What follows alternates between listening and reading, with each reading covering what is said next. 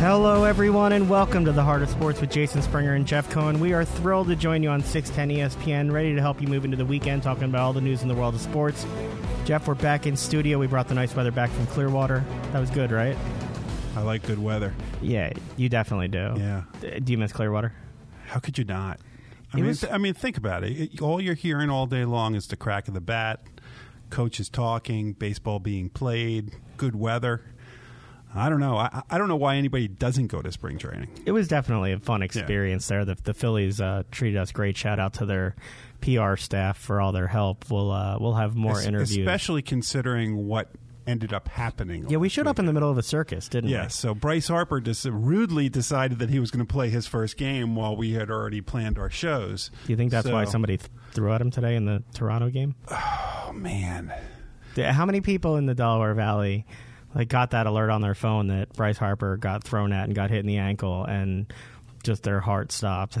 You heard what I said in the studio. Everybody look out the window and see if the sky is falling. Apparently, Kapler's not too worried about it. He'll be fine. Just a contusion. They think he'll get checked for X-rays. Yeah. But, I mean, you were in your element down there because it was all the minor leaguers, and you get all excited and get butterflies when you see you that. do too. I do. I mean, look, this is our bread and butter as far as the guys are great to talk to. The coaches are great to talk to. The entire staff. And by the way, I don't know about you, but our interview with Josh Bonifay, he's very impressive. He is. It was fun to talk to him. It was fun to talk to Pedro Gomez. It was a good time talking to David Parkinson. That's everything that our listeners heard from last week's show that we did down there. For next week's show, we'll have Director of Publicity and Director of Promotions on, talk about some of the giveaways. Yep, we talked to lots of players. We'll have interviews as the beginning of the season rolls in. As we get into our High Hope show. And we're only 2 weeks away from baseball season. But we are already into golf season. We are into golf season. Tell me what you're ready to talk about. So rumor has it we probably have right now Oliver Horovitz on the phone. Ollie, how you doing? Rumor has it wrong. Apparently, we don't have him on the line. Hello. There we go. Ollie, you're there. How you doing? Happy to be here. Thanks for inviting me on, guys. It's always a pleasure. Thanks so much for coming back and joining us again. This must be a fun time of year for you. It's great. I mean, it's always fun when the Players' Championship is on. A little early this year, obviously, but I'm getting really excited for the Masters and. It's getting finally a little warmer in New York today. All right, so we got a couple questions. If you had a chance to watch it all today, Tiger had problems on the 17th hole at Sawgrass, which is that dreaded island green. Have you ever played that island green? I have hit a shot into that island green. Did it make it? I did. How satisfying is it to make it onto that green? I think it was Justin Rose who had the amazing quote. He said, "It's the easiest hole we play Monday to Wednesday." Yeah, when that pressure's on. Thursday onwards, it is the scariest tee shot that we have the whole season. So, and Tiger really showed why today. Isn't that crazy? So as a caddy, do you just stand back and hope to stay out of the way when that happens to a golfer that you're working with?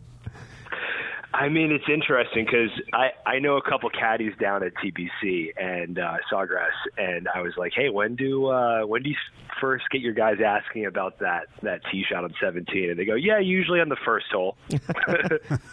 They're paying close attention to it the whole time. But what happens, just in general, you're a caddy on one of those holes, and somebody comes up. Do you give them the recommendation for the iron? Do you want to be responsible for when that ball goes over or short of that island green? I think you have to, because it's just such a tough tee shot. You have to project some confidence to your golfer. It's tough because we saw this in the telecast today a little bit. The wind speed up in the air is a lot higher than what they're feeling down at the tee box. So the veterans are looking at those flags up on the left on the sort of tent. But we have some of that stuff on the old course in St. Andrews too. on the 11th hole, which is the second par 3 on the old course, again, very tight Sunday pin up on the back with like a foot or two behind, and then you go down into this crazy swale. So that's equivalent of 17 at Sawgrass. And they have a huge grandstand up at 11. And that blocks the wind, and it's the veterans that know enough to go ahead, walk up about 40 yards, and actually see what the wind is doing on the other side of that grandstand. So the wind can be really deceptive on the old course, just like it can be at TPC Sawgrass. So if somebody screws up, what's the worst reaction you've ever had from a golfer blaming you for something that didn't work out for them? Man, I'd like to say it's never happened, but it has definitely happened. I had a guy once who was questioning everything on the old course, lines off tees, putt reads, and on the second hole we had about a 12-foot putt. I thought I was going to move a little bit left to right, so I called it inside left, inside the left edge of the cup. He pulls the hell out of the ball, and it finishes a foot and a half left, and he turns around and he screams at me. He goes, "That move left, that move left." And this old Scottish caddy comes up behind us and goes, "Sir, that putt hasn't moved left in 600 years. And I was like, you know what? I got a big brother in the shack. That feels great. There's a lot of people who have to, it's easier to blame you than themselves for shanking the shot, I can Oh, imagine. it's always the caddy's fault. That's the unfortunate part of our job is we're the easiest person to blame. I can't tell you how many times I've heard, "You sure that was the right mileage?" So is that why it was. you decided to take your own route to try and play in the Masters and play in the Mongolian National Open this past August because you wanted to start blaming somebody else for your shots? Is that what's going on? Yeah, I felt like here? that was maybe my best route into Augusta was through Mongolia, because I realized that there's this thing called the Mongolian National Open. It's in Ulaanbaatar, Mongolia, every year. I'm so glad you said that name. All Thank of the you. listeners can literally sign up and play in it, August 2nd to 5th of 2019.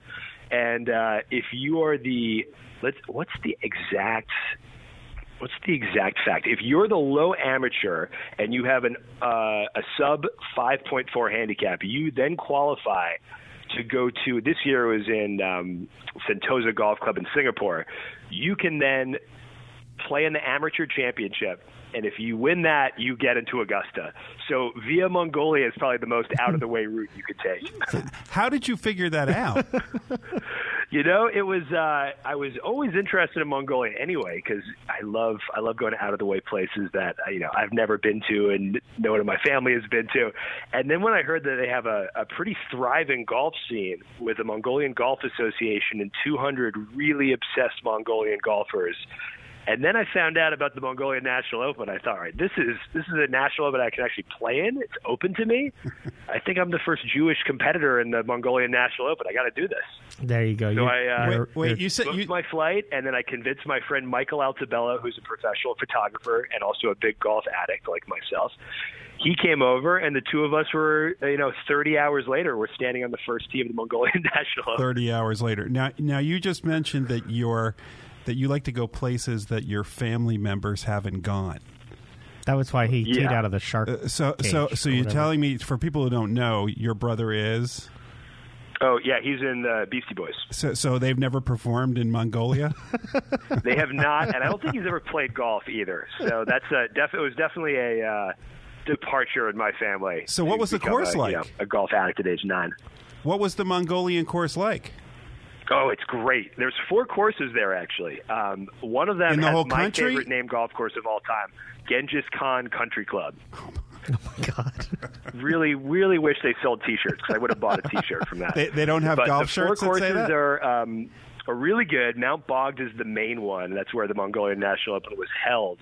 But there was an initial golf course that opened, I want to say in like 2002 or 3. It doesn't exist anymore. But on this golf course, the caddies used to caddy on horseback.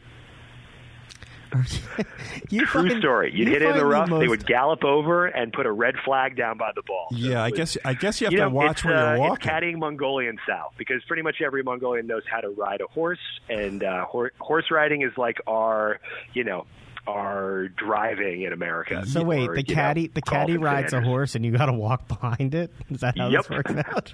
You don't get it. The golfers don't get a horse instead of a golf cart. Look, I got to be honest. That's dangerous. Okay, I worked in politics in my prior life and was in a lot of parades. You don't want to follow the horses. That's like rule number 1.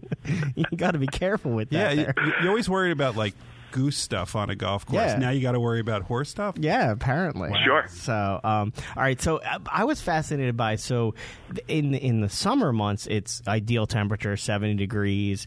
But then in the winter months, it goes to like 40 below. And you wrote an article that said all these people who are golfing outside go into screen golf. For real? Oh, I'm glad you brought that up. Yes, I'd written a piece for Golf Magazine about this tournament, and a big discovery over there is, they're obsessed with this thing, screen golf. So this is people may have started hearing about this now. It's huge. It's huge in Asia. Like, everyone is obsessed with golf simulators in Asia. It's also kind of big here, but yeah, I mean, we used to have them here. I would go with my in China. I would go with my in dad. Mongolia, pretty much every single golfer started learning how to play golf on these screen golf simulators. So I went to them, and they're pretty cool. If you make a hole-in-one in screen golf, you win a 10-kilo bag of rice. Very serious. And you go there, and it's just these like wonderful Mongolian juniors learning to play the game in all of these screen golf centers. So it's a real starter for golfers in Mongolia to learn the game. If you make par, what do you get? You do not get any rice, unfortunately. You can buy some arag if you want. Arag is like the delicacy I didn't know about until I got there. It is fermented horse milk, and it's actually alcoholic. And in the summertime, that is like the treat of the season. All right, so I got a suggestion for you. We all know, unfortunately, Anthony Bourdain, but he had a show on CNN. Why are you not doing a similar show of these golf courses that you're going to around the world and the foods that you get to try and kind of wrapping it all in one? That would be fun. Your lips to God's ears. No. Jeff may make some fun. I'm very happy with going and writing articles for different magazines, and covering these worlds, because they really are. They're like these bastions of golf in places you wouldn't expect, and you get there, and within a week you've made 50 friends, and all of them are playing Pro V1s, and really upset because they've only dropped 2 shots off their handicap for the season. And for me, I'm like 8,000 miles away, and I'm like, God, I know these people. These are like my friends back home. It's for me, golf is the passport to meet new people around the world. You say to God's ears, but I see Jeff's brain working here. He's thinking about a pitch for a show for you right now. Make it happen, Jeff. You may get an email after this conversation. I think it would be a great idea. I would watch it. I mean, come on. The golf course that you told us about last time, which was the golf course in Australia, how long is that course again? 5 days. Oh, yeah. That every hole green to tee is about 100 miles in between. Oh, my God. And they got to have some good food in between down there. So you had a chance. They didn't have any fermented horse milk there. I was very disappointed. You can't have everything. No, you definitely can't. But you were recently in the same neck of the woods, in that you were in New Zealand for another project. Yeah, and obviously what's just happened yesterday is very sad. Yeah. I was texting with all my New Zealand friends. For those who don't know, they had this big shooting at a mosque or 2 mosques, and it's very tragic. And I was just there 2 weeks ago, and I guess on a happier note or a lighter note or more upbeat note, I was there for 10 days and had pretty much one of the best trips of my life. And they have some of the best golf courses over there. And I played a course called Patapata Umu Beach. It is the home course of Steve Williams. Remember Steve Williams, Tiger's caddy? Yes. Former caddy? Uh-huh. Well, he grew up caddying at Parapara Umu Beach, and it's in the south part of the North Island of New Zealand, and it is the St. Andrews of New Zealand. So it's pop bunkers and palm trees. Palm trees. Wow. And sun. It's a little different than St. Andrews because it probably has more sun, right? When we finish this call, I may ask Jeff to say that golf course name 3 times fast. I may have practiced like on YouTube watching videos 5 or 6 times before I got there. Now, you also mentioned it before. Patapata Umu is how they do it. You also mentioned to me before we got on air that you played in another course called Rotorua Golf Course. Oh, yeah, that's cool. So Rotorua is the geothermal hotbed of New Zealand. It's similar, you know how in Iceland they have all these hot springs and there's all this geothermal activity?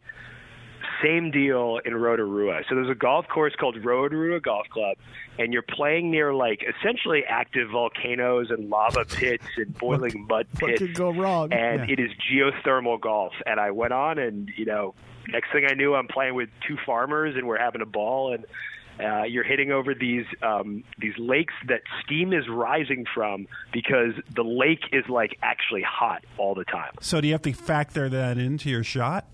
Yeah, you need to bring extra balls because you're not going in the water. An extra level of intimidation because you're like, if I'm hitting a ball in there, I'm not going in because I don't know what the hell is in that water. You can't get one of those long poles that you get to scoop out of the water. You don't have one for like volcanoes and geysers? It probably melts if you put it in the water. Yeah. All right, but it's there's so many good courses there, and there's a course I went to up in the very north. You may have just started hearing about this course. It's called Taraiti. It's in Mangawhai, so an hour and a half north of Auckland, and it was opened just in 2015. Designer was Tom Doak, and it is like paradise on earth. If you guys want to see a beautiful golf course, just Google Taraiti, Tara-ITI. I was like, I think I'm in heaven right now. I just want to go. I don't want to Google it. I want to go. Yeah. Jeff's going to try and get there. Yeah. So before we get to the Masters, and we got to ask you about Pratama again, I did want to ask about, Jeff has complained to me about pace of play of every sport that there is, and golf is no exception. Can you talk a little bit about the rounds taking significantly more time? There's now new rules with pulling the pin. How's that impacting the sport itself? Well, look, I mean, I've always come from the pace of play issue of just looking how it's done over in Scotland. And I'm not exaggerating when I say when a Scottish guy comes off the golf course, sees his buddy, and he says, "Hey, John, how'd it go out there today?" The guy will literally say, "Oh, not bad, 3 hours and 42 minutes." Like, he'll say what the pace of play was before what he shot. So if there's a lot of clubs in Scotland, if you play in 3.5 hours, that's like people will complain. That's slow over there. Yeah. So I've always come at it from that, and I see rounds here that are 5.5, and you what can do you get 6 hours at some of the public courses in New York, I'm sure in Philly too, and there's no reason to be playing that slow. It's ridiculous. And if I'm doing even a 5-hour round, I'm just thinking of how much more fun it is when you're moving and it's 3.5. So what do you do? Yeah, I'm a little frustrated with how slow it's gotten. So what do you do in that situation? I mean, you have like Brooks Koepka is the guy that people have been complaining of as of late. How do you speed it up? I know there's already rules in place. Do you start penalizing the golfers? And what do you do if you're the caddy and golfer behind him? Yeah, I mean, well, they already do. There's, they'll put golfers on the clock, and that's always annoying because then it messes up their rhythm. But, to solve the problem of, like, the day-to-day rounds for us amateurs, you got to solve it on tour because we're just copying what we see on TV, right? Right. One of the rules I would love to see altered, or not a rule, but more like an etiquette thing, is second shots into par fives. I would love it to just be completely fine to hit your shot into the green. Like, if it rolls up on the green and golfers are there, it shouldn't be that big a deal. It's not going to kill anybody. It's when people are waiting from 280 out to hit their 3-wood that they've maybe hit 280 once in their life, downwind in a hurricane. Like, that's just slowing everything up. You want me to start drafting up waivers for this idea? the attorney on the show comes out and makes an appearance over here. But it's hard. I mean, pace of play is I used to play on a junior tour in Massachusetts called the New England Junior PGA Tour, and I was 12, and everybody was just copying the pros, and our rounds were like basically 6 hours, and it's they just do it right in Scotland. Just everyone is very everyone's just like aware of how long they're taking, and everyone's very courteous, and it just moves fast. And I think we have to get more into that, into that mindset of like, let's not do a 5.5 hour round. Let's make this 4. The old course used to have every single ball at the driving range stamped with the number 357. Because that was the amount of time they wanted you to take on the old course, 3 hours and 57 minutes. So a nice kind of big brother-ish subtle reminder. So if I ever get over to St. Andrews, not only do I have to worry about how poorly I'm going to play, now I have to worry about how quickly I got to do it in. Oh, and God forbid you're off in the first group or second group of the day, 6:30 or 6:40.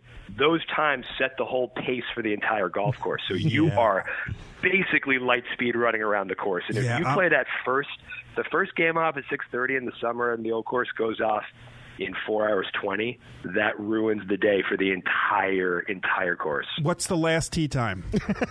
Depends, I'll take you get that daylight one. up until about 11 o'clock in midsummer in St. Andrews. So I've gone off at 6:40 p.m. and in a real round on the old course, and I've finished. But to be honest with you, I have caddied 2 rounds before in St. Andrews and then jumped on the Jubilee at 9 p.m. by myself, and I finished 18 holes. Wow. All right, so you're not going to be going to the Masters through the Mongolian Open. We know that didn't work. Did not qualify as you were hoping. Are you going to be down there? Are you caddying? Do you watch? I probably won't be down this year. I'll obviously be glued to it on TV. But I have a bunch of buddies who caddy at Augusta, and it's always fun to text them during the tournament and see what they're on. A couple of my friends are caddying in the women's amateur, which is going to be held at Augusta for the first time ever. So I'm so psyched to watch that. I think that's April 6th it's on. And then, of course, they have the children's, the juniors drive, chip, and putt is coming up, I think, the weekend after that. But it's fun. Like last time I went down to watch the Masters, I stayed on my buddy's couch who caddies down there, and he literally lives like 20 seconds outside the gate of the main entrance. And I was on his couch and with an Augusta throw cover tucked over me, and it was just a shrine to Augusta in his entire apartment. So that was a cool way of doing it up. Yeah, unlike the way I'm doing it, which is after 15 years, I got in through the lottery for a practice round, and I'm staying in Athens, Georgia, about 90 miles away because it's the closest place I could get. We used to have to stay in Aiken, South Carolina, which is also beautiful, but it's a drive. Yeah, it's a different state, obviously. And I remember we stayed in a motel that was $300 a night. This is back in 2003, and it was like potentially the most dangerous place I've ever stayed in my life. And we're driving back down towards the golf course. We pass a sign for our motel, the normal price of $29.99 a night.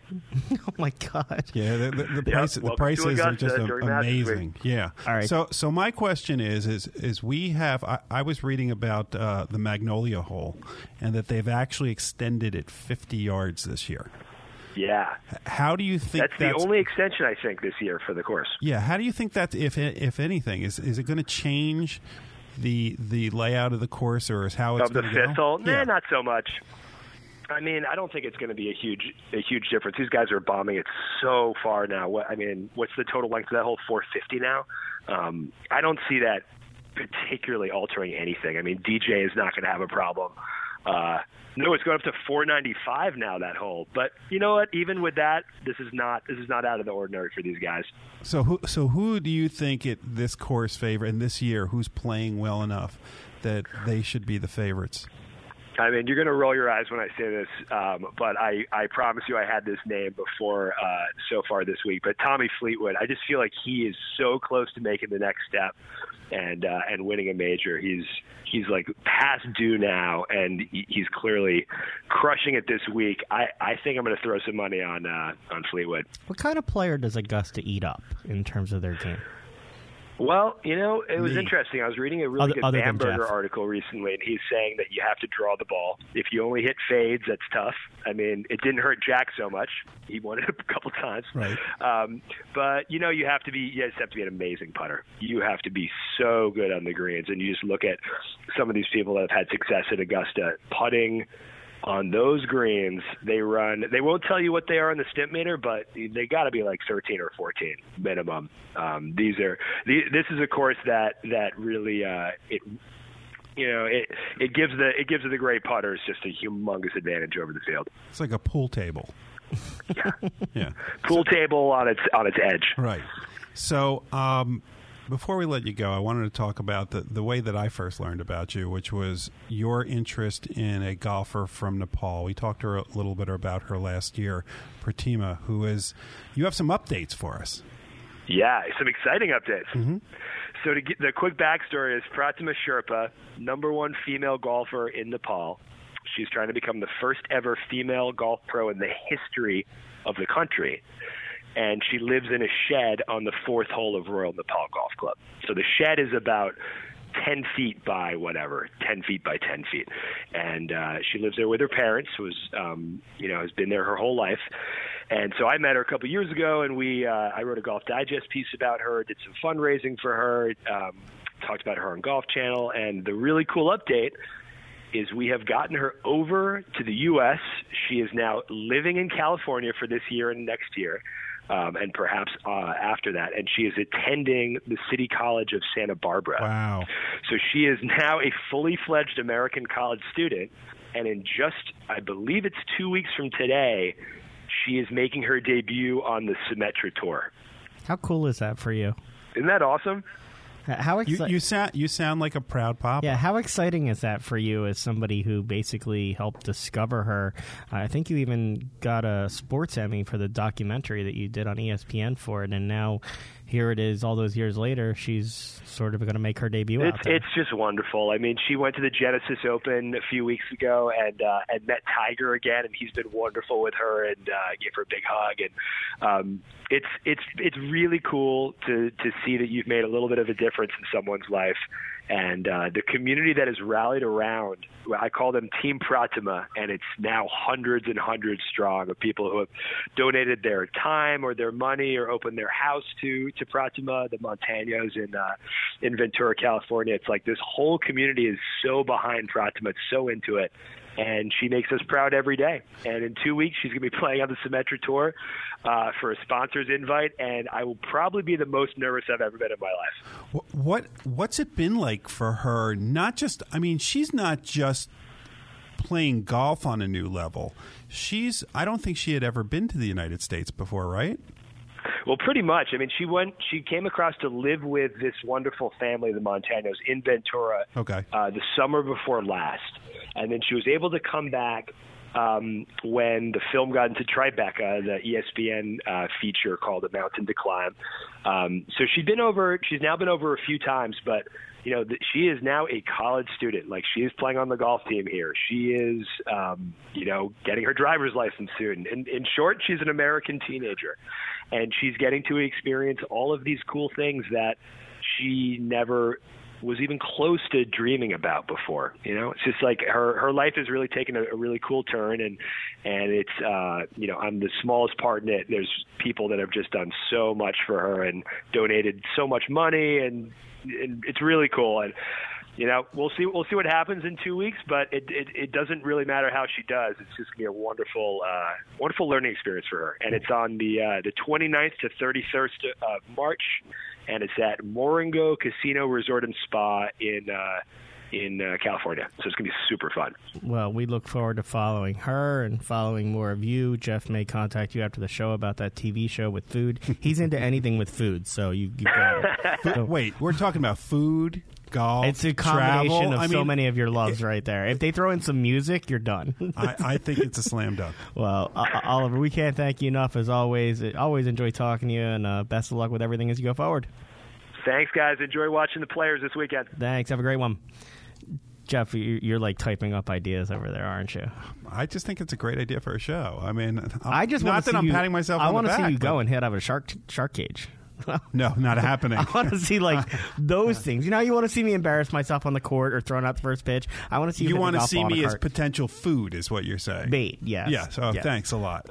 Stick with us. We'll hit the break when we come back. We've got so much to talk about in the world of sports. We'll be right back.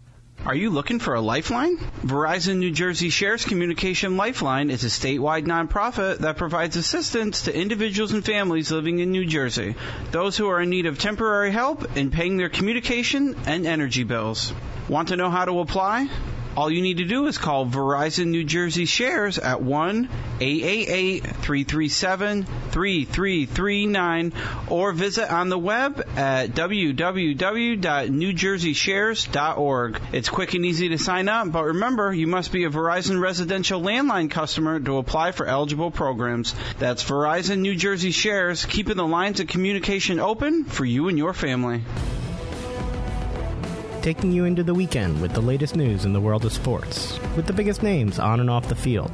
It's the Heart of Sports each and every Friday at 4 p.m. on 610 ESPN, with former players, reporters, and commentators like Adam Schefter, John Runyon, Keith Jones, Trey Thomas, and Doug Glanville. Jason Springer and Jeff Cohen cover the agony and ecstasy of fandom while weaving in conversations about the impact of sports on society. That's the Heart of Sports, Fridays at 4 p.m.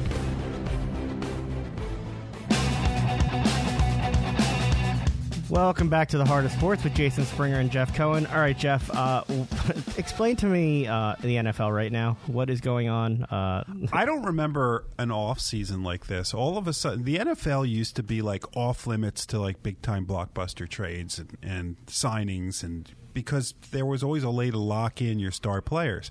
That's not happened this year. More than any other year I can remember, there are a lot of big names going to different places through trades, through free agency. This is the most open period I've ever seen before the NFL draft. Lots of faces in different places. Let's go through. Hey, that rhymed. Good job. I got you right there. Staying with the Eagles, Brandon Graham has a 3-year, $40 million extension. Jason Kelsey extended through 2021.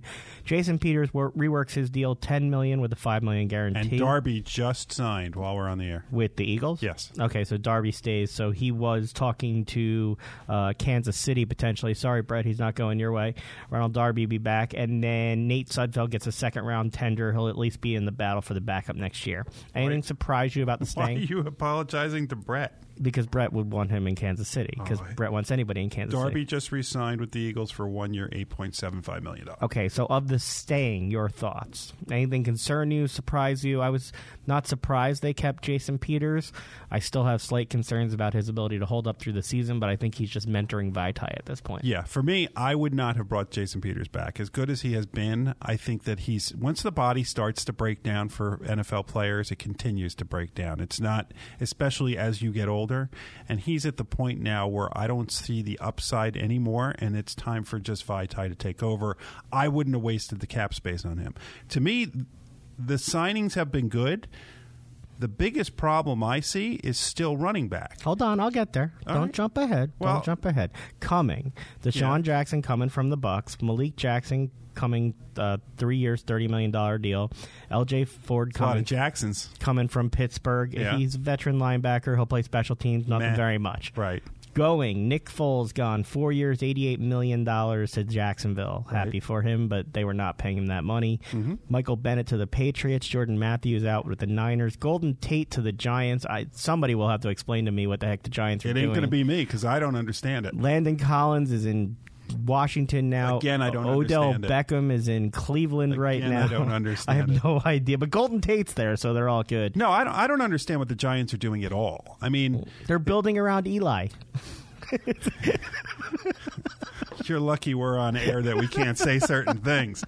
It doesn't make sense to sign Odell Beckham to that big contract and then trade him for a first and a third and Jabril Peppers. That doesn't make any sense. But to me, the bigger mistake they made is last year they were offered a first-round pick for Landon Collins. They said no, and it wasn't like because they were making a playoff and push. They cut him. And then they cut him and get nothing, and then he goes to their rival, Washington, and they'll play him 2 times a year. Washington's going to have the Giants starting backfield. Dominic Rodgers-Cromartie is coming out of retirement to play in Washington with Landon Collins. Yeah. Good on you, Redskin fans. I mean, the one thing I'll say about the Giants is their offensive line has gotten better, and they have possibly the best running back in the league now in Saquon Barkley. Yeah, but there's nobody else with him, and you're going to waste his prime years without any other weapons around him. Well, that's the problem. That's why you don't take a running back unless that's all you need. It's just insane what they're doing. Jordan Hicks signs with the Cardinals, so clearly linebacker depth. If you're looking at the two positions that the Eagles are in need for, it's linebacker and it's running back. He started to talk about the running back. Jay Ajayi's talking to the Colts. He likely won't be back. Right. Steph Wisniewski is gone as well. He wasn't playing running back, though. No, he's not. Howie Roseman's done some restructuring. There's some money, but clearly they need still a running back, a linebacker. There was some moves with signings already. Some players you wanted. Mark Ingram you were looking at. Not going to happen. That was the Tevin one. Coleman. Well, I didn't really want. I I didn't want Tevin Coleman, but Mark Ingram seemed to be the perfect back for this system. He can catch the ball out of the backfield. He's a guy who can run side to side, and he can go up the middle. He can play big back. He fit the Jay Ajayi mold that they wanted last year, but I think he would have been better at it.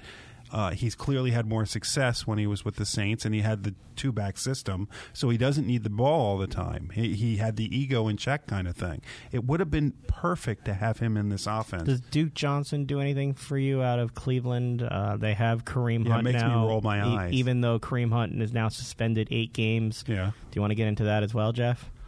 I don't think it's enough, but that's just me. Were you surprised that the NFL continues to have no consistent policy on how they handle these situations. It's like they throw up a dartboard in the NFL offices and they say, what do we got today? And there's no consistency in anything that they choose there.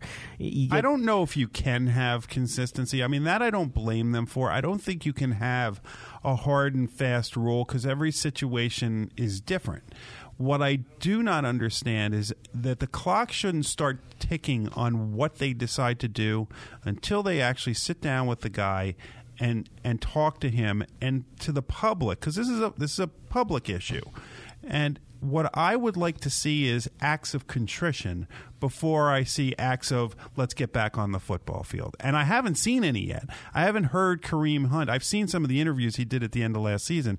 I didn't see a guy who's going and getting treatment. I didn't see a guy who was really contrite about what he did. And so I don't understand why he now gets to come back into the league. And for anybody who's sitting there saying, well, he has a right. No, he doesn't. This is a private company, set of private companies. They don't have to hire you. What do you say to people who say he doesn't have a right, but he deserves a second chance? I often say you have to earn that before you just deserve it. You just took the words right out of my mouth. Yeah. You have to earn a second try, which is exactly why I'm saying I want to see acts of contrition. But the NFL doesn't treat it that way. The way you earn a second chance is your ability to play. Right. Like, that's how you earn a second. And look, they're a business, they're a bottom line, but at the same time, they need to sell tickets to a fan base who a majority of them are women and people who don't support beating up women. Tell me what the difference is between Ray Rice and Kareem Hunt. Nothing. Yeah, no, there was a difference. Kareem Hunt was a better running back at the time that this happened, so he's getting a chance in the league. You're right. Ray Rice didn't get a chance in the league because he was considered washed up at that point. That's the only difference, and that's it. There's a hypocrisy to that. Is the NFL ever going to get this right? Not as long as they're making the decision. No, but I will tell you one thing. It seems to me, as somebody who grew up with the Bad Boy Raiders, not liking them, hating them, but there was the Bad Boy Raiders of the 80s. You now have the Browns team that's going to have Kareem Hunt on it. And I'm not saying bad as far as all criminals kind of thing, but the guys to dislike, you got Beckham on that team, who's a big baby. You got Baker Mayfield on that team, who is a very polarizing guy. And now you got Kareem Hunt on that team. That offense is just made of polarizing figures. And when they go into Pittsburgh and Cincinnati and Baltimore, man, are they going to hear it. Are they the best team in that division now? Well, no, because first of all, because Kareem Hunt's not playing the first half of the season. So you don't know what the offense is going to be like and whether he'll be back in shape, in game shape, at the time of the second half of the season. I think there's a lot of weapons there with Jarvis Landry, with Olivier Vernon that they sign. Yeah, but you're also going to have – if you put the pieces together as far as statistics, it might work. There's a lot of personalities, big personalities there. And by the way, nothing against Cleveland, but I don't think Odell Beckham's excited to go to Cleveland. He was trying to work his way to San Francisco or L.A. So you don't think they're going to run out of letters like they did with the Bryce Harper jersey here? That's not going to happen.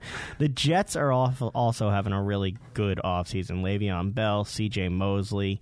Anything else stick out to you? What's going on? Kansas City trades D Ford to the Niners. Yeah, I think that what sticks out to me is John Gruden is going to have the last laugh. Last year when he traded Mack, everybody said, what is he doing? He's got a stack of draft picks now. He's now got himself Antonio So you're Brown. A believer now? No, I'm not. Because you slammed him at the time, too, like everybody else. And I'll be one of those people to say that, look, I didn't see what he was doing. I think he lucked into it, by the way. It's not like he knew that Antonio Brown was going to be available for a song. I like Mike Mayock, too. I think he's a stabilizing voice in that, But let me ask you, what is the difference between Antonio Brown and Beckham that the Steelers got virtually nothing? Leverage. Nothing. It's leverage. It was that the Steelers had no leverage because that relationship was so damaged. Beckham could have come back to the Giants. He could have played there. It may not have gone well. I don't think he could have. I just don't think to give him credit.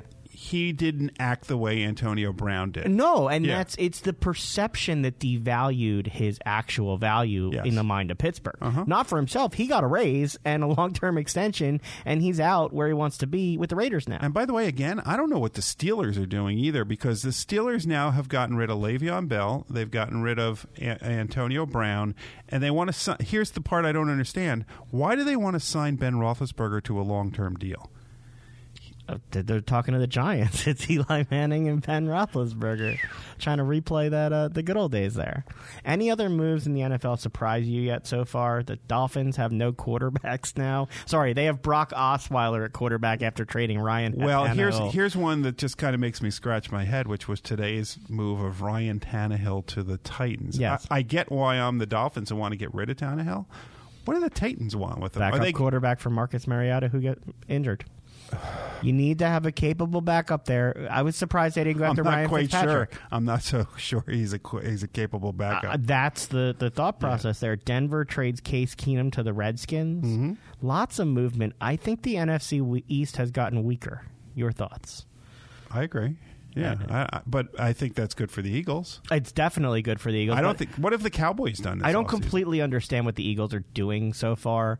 They need to come through in a draft like they haven't in the past couple years. They've got some offensive line issues. They also have to get some finality on the Chris Long situation, because Chris Long is kind of been back and forth. Does he want to come back? Does he not want to come back? He decided to extend the deadline on his payment and took a reduced salary so they could save some money on the cap for this year. Yeah, but that doesn't mean he's made a decision. No, that's what I'm saying. Somebody tweeted, I guess, that it's settled, and Chris Long's response was, it means nothing like that at all. So, we'll see what comes out of that. Jeff, let's leave football there for a second. This is one of my most favorite times of the year because of all the sports going on, but because of college football and college basketball and March Madness. We got Lennox on the other side of the glass ready to do the Villanova game at 6:30 here on the station in that tournament. It's championship week. I bet how often have I said to the Villanova fans, relax, it'll be okay. At the end of the season, they're going to be in contention. This they're is going to win the big, Jeff. They're going to win the Big East tournament. This is not get off my lawn, Jeff. Nope. This is take your time. It's going to be okay. They're going to win the Big East tournament. They're going to be a 4 or 5 seed in the NCAA tournament. They're not winning the national championship this year, but that Sweet 16 is a possibility. Okay, so that's where you're at. How about the other city teams? Temple seems like it's going to be in the tournament. Yeah, but they're not going very far. Fran Dunphy's last season. It'll be a feel-good story because Fran Dunphy's in his last season. Quite frankly, I think Fran should have stayed at Penn. I think that his career would have been even better than it was. Have you been watching the championship week tournament? I know you'll be staying up tonight. We'll get to the Sixers in a second. But after that, you got the Big Ten tourney. Yeah. Michigan's going to play. They're going to let you down? Not tonight. No. Not tonight. Not tonight. That hints at another day this weekend it could happen. They have a great starting 5. They just don't have a deep bench. Okay. I worry about that. Okay. Anything else you're watching for right now? St. Mary's knocked off Gonzaga. All of a sudden now they're in the tournament and have a spot. Woohoo. But that knocks out a team that's on the bubble, right? Who wasn't going to be in it. Do you watch? I don't worry about the 67th and 68th seeds. Do you watch these championship week games, or do you wait till the tournament? I don't watch the Suncoast tournament. Did you used to? No. Okay, so there was never a time that you did, and you just, because I used to watch, if it was like anything, There's only so many hours in a day. In the preseason, I would watch the Maui Invitational from Hawaii at 2:00 in the morning. Well, I'd watch that, but that was usually because there were good teams in those tournaments. Yes. There still are. Do you watch the selection show, or do you just check the bracket afterwards? I don't watch the especially the last 2 years. No, they went back to the right way to do it, where they're going to list them not in alphabetical order. They're going to change the way they do it this year. The right way to do it is just announce all the teams. Just push it all out. Just push it all out at once. It leaks anyway. I just want to see the bracket. Okay. I don't need to hear all the analysis. How many brackets do you fill out? Usually 2. 2, because you're in 2 different pools, or you're hedging your bets? Assuming I'm only doing one pool. Okay. I will often do more than one pool. Then I'm doing, in my main pool, I'm doing 2. And the one is my heart, Michigan as the national champion, which doesn't happen often except for 89. And then I do the one I believe in. Brad, how many brackets do you fill out? None. He can't because he's not on social media, so he probably can't enter into them. Yes, you won't be able to follow anything. Lennox fills out a lot over there, too. too. Lennox fills out he too. seems like he's got no sheets of integrity. I'm guessing he fills out as many as he can. He fills out 2 brackets, he says. If you believe that, I've got a bridge to sell you somewhere in another part of town. Yeah. I just do 1. I used to do like every tournament that there was and fill it out. That was back in the days when I gambled, when it wasn't able to do that. Now I just pick my 1, and I'm perfectly happy with that. I feel like I knew so much more back in the day when I was watching all the time. But I enjoy this time of year. I used to say that Thursday and Friday of March Madness were a holiday for me because I didn't go to classes. My parents' response was, how is that different? You don't go to classes when it's not March Madness, which was a good point. Yeah. And given that they were paying, I let them go with that. Yeah. But I did treat March Madness as I would skip all classes. So it didn't guilt you enough into saying, hey, you know what, maybe I should go to classes. So not that my parents want to hear this, but none of the guilt that they gave me made me want to go to classes. It didn't really work out. Unfortunately, it wasn't until What a role model it wasn't until I took a semester off and was paying for school myself that I was more interested in going to classes at that point. Anyway. I'll give you the field if I can have Duke. Okay. Yeah. Okay, so here, did you watch last night's game with Zion? Yeah. If he gets in foul, where he didn't miss anything? If he gets in foul trouble and isn't on the court, they have no shot. Yes, they do. They don't play as a team when he's not on the court. They'll be fine. And you're saying if he's in foul trouble. Well, if you get a ref that calls his physical game, he will get in foul trouble in the tournament. They are not going to do that in the tournament. He was dominant last night. What was he, 13 for 13 or something? They are not going to lose. The fact that he is playing, he is going to play with a purpose. Is this what it would have looked like if LeBron James went to college? Just somebody who's so far developed and athletic. Nobody would have wanted to play with him. No. But nobody wants to play against Zion. It's the same type thing. No, nobody would want to play with him. Yeah. Okay. Well, no, he would trade them all away. Yes. So let's talk a little. He would alienate them all. Let's talk a little Sixers. We've had a fun Sixers week. Monday night we were at the Sixers Youth Foundation Gala. Mm-hmm. Jeff, you got to talk to Dr. J a little bit. We got to talk to TJ and JJ and Tobias and Brett Brown and Elton Brand and the owners. So let's talk that for 1 second, because it's really cool what they do. It was cool that we were there to talk to them and see all the team were there. A lot of the management and organization were there. Alumni were back. Wyclef Jean was there. People bid on the ringing the bell and sitting courtside. Mm-hmm. They raised over $1 million that will directly benefit the community here in the area. Sort of what we talk about. By the way, you won something. I won something? Yes, you did. What did I win? You get to meet Cody tomorrow night. That was did you bid for me? Yes. You just love that horse. You really, I got concerns when we get off this show. Anyway, so you didn't bid on the bell for me. No. You're going to get that next time. I thought that would have been good advertising for the show. No. I don't see why $12,000 wasn't in your budget. Sorry. But we'll work on that next year. Yeah. They raised $1 million, though. Your thoughts being down there and how into it the organization was. And I just thought it was a great event. I think that all the teams in the city do a great job, but the Sixers in particular, and the Phillies as well, do a great job within the community, not just for these big events, but year-round. And this event, raising over $1 million in a night, having all the players there, having the ownership all involved in it, having alumni from the team come back, like Dr. J coming back, it was a great event to be part of, to be there for, and to see what was going on. And if you missed any of the coverage, you can catch our Regiment show from last night on our website, theheartofsports.org. You can hear all those interviews. You can hear our breakdown. You can hear what's going on with the G League team.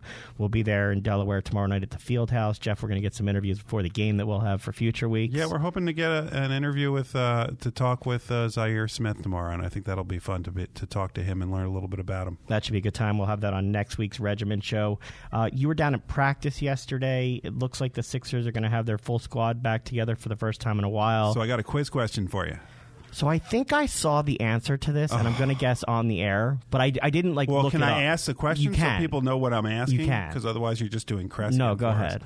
How many minutes has the starting five that you would expect in the playoffs, how many minutes have they played together so far? Is it like 80 minutes or something? 83 minutes. Yeah, I had seen some crazy stat like that. So one of the things when I was down there yesterday was I wanted to know whether or not these these players have played enough together and they're not satisfied yet, which is nice to hear.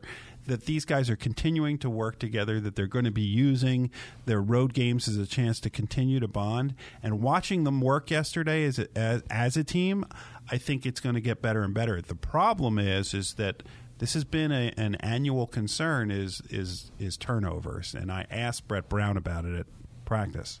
If everybody stays healthy and they continue to work together, do you think that'll cut down on turnovers as well? Somebody sent me a text, because this is obviously a hot topic. Not too many people talk about where we rank in assists, but the turnovers is at times haunting. Somebody sent me a text saying that if Joe or Dan had one less turnover game, we'd be seventh. And it's I dig into like why, because there are unforced turnovers. There are things that are on me. There are things that are on the players. I think that people that have played the game and coached the game understand that being first is not what I strive for. And, somewhere better than we are is what I strive for. And structurally, you can go to our structure and say, these areas produce the most turnovers from a structure point. And then you can go to, like, specific players and say, who are the main culprits and where do they produce the most turnovers and study. And then I got to coach them.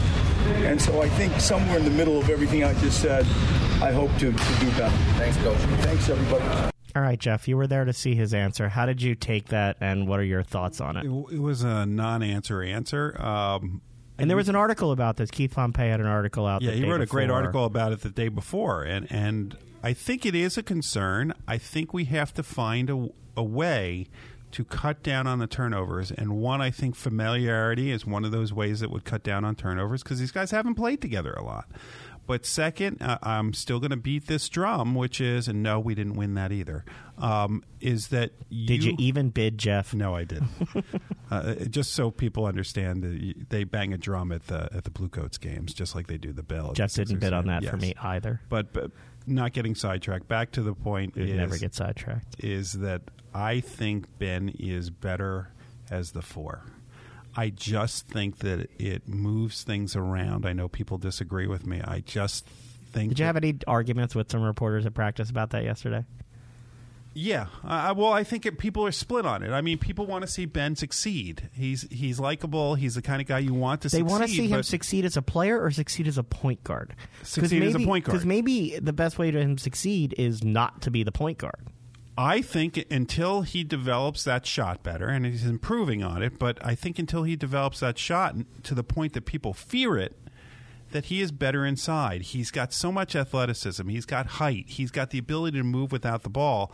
Having him bring it up, exhaust himself while bringing it up, and then make a lot of turnovers, making the no-look passes. He's always trying to do something special, and sometimes it's better to just do the blah thing. You don't always have to have the wow factor, and he's got the wow factor even if he doesn't try so much to do it. Well, you'll be down there to see it tonight. They play the Kings. The last time they played Sacramento was in February before the Tobias Harris trade. Yeah, look out for Buddy Hield again. He went off with 34 points with 7 for 12 from three-point land. What are you expecting to see down there tonight with the team hopefully all back on the court? I think you're going to see a win tonight. I think that with Tobias here and Boban here, I think that this is a different team than the last time they played. The last time they played was February 2nd, and it was in Sacramento. So back then they had Landry Shamet. They had, Mike Muscala, I believe, started that night. Wow. So just by him not being on the team, I'm already expecting better.